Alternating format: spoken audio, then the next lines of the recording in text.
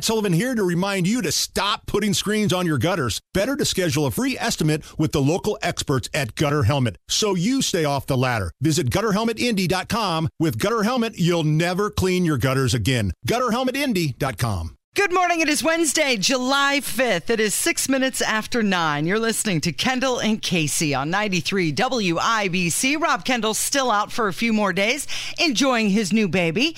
And we have Tony Kinnett, who is filling in today. Thank you so much for coming in today, Tony. It is absolutely always a pleasure to join you on the air. Before we get started, let's all do a quick digit check. Do we all have our fingers, all of them? Okay, good news. We're all whole, and I hope you are as well. I hope you had a good 4th of July. Oh, it's a fireworks joke. Yes. I didn't understand for a second. I was really nervous. Digits. Oh, yeah. No. We're all in one piece, though, this morning, correct? Well, my wife was watching Alias yesterday, and a guy got his finger cut off, and that's what came to mind. I was like, man, I haven't been interrogated recently. No, I'm talking about an accident in the yard with the fireworks. No, but when I was a kid, my dad did accidentally knock over the fireworks and plastered the side of my grandparents' house with it, and that was fun. Did it melt the siding? No, it was brick, praise the Lord. Oh, okay, well, good. Hopefully nobody was hurt in that incident.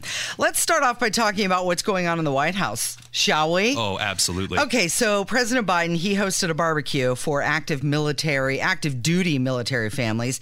This happened on the White House lawn last night. It was ahead of the nighttime fireworks they had on the National Mall. But during a sweep of the White House, they found a white powdery substance. Oh, good. They're saying it was in a holding area, which was accessible to both White House staffers and guests. It did test positive for cocaine. Hey. What? Just cocaine. Good. Nice to know that we're all on the right track here. Yes, cocaine in the White House. The White House was evacuated. The president and his family, they left.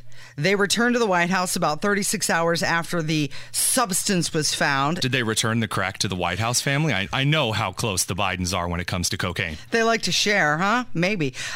They had to have a hazmat team there in the executive mansion. Okay, so who does it belong to? How did it get there? And we probably know why, possibly. So we know Hunter Biden has acknowledged a prior addiction to crack. We've all seen the laptop from hell pictures, right? Right. He clearly has an issue. He was on the grounds on Friday before he went off to Camp David with his father for the second weekend in a row, keep in mind. And then he did return to the White House to watch the 4th of July fireworks with the family. And this is just hours after the cocaine was found on the premises. So, of course I can speculate that Hunter Biden, who has a raging cocaine addiction, this could have belonged to him.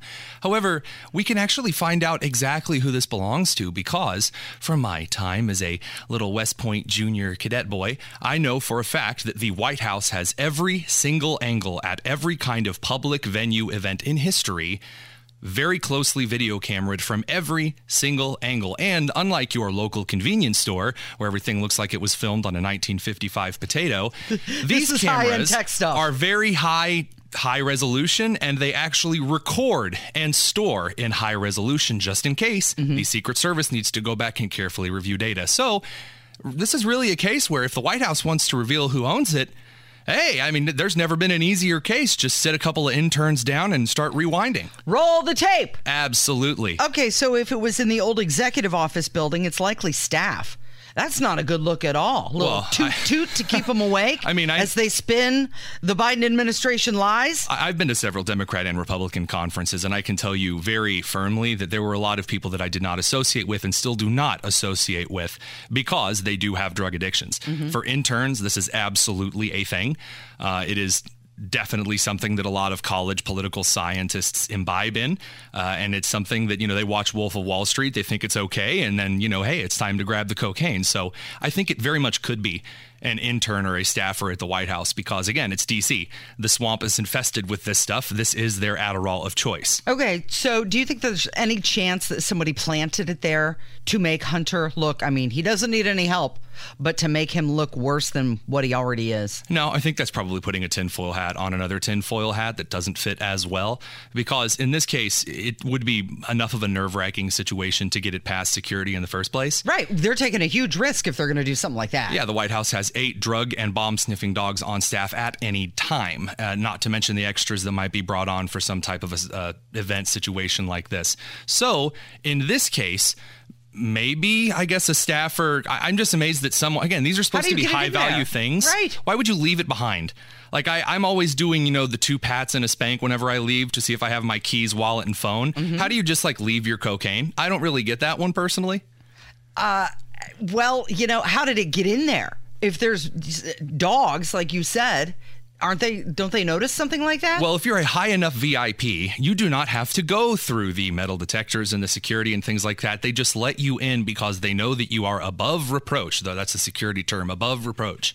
And so in this case, it would have to be someone that has a high level of staffing or a high level of clearance, or they might have been walking behind that high level of clearance person, which happens quite often. People get in walking next to important people all the time. That's how a lot of the security risks in our country happen. Daily Mail's reporting that it was not in the West Wing. It was in the West Wing, not in the library. What are the chances that we're going to find out who it belonged to? I would start looking for... You would start gambling on that one? Yeah, I would start looking for the answer on this one as soon as we read the Nashville Trans Shooter Manifesto or find out the motive behind the Las Vegas shooting from several years ago. Okay, so not very likely. Is Absolutely none. Okay.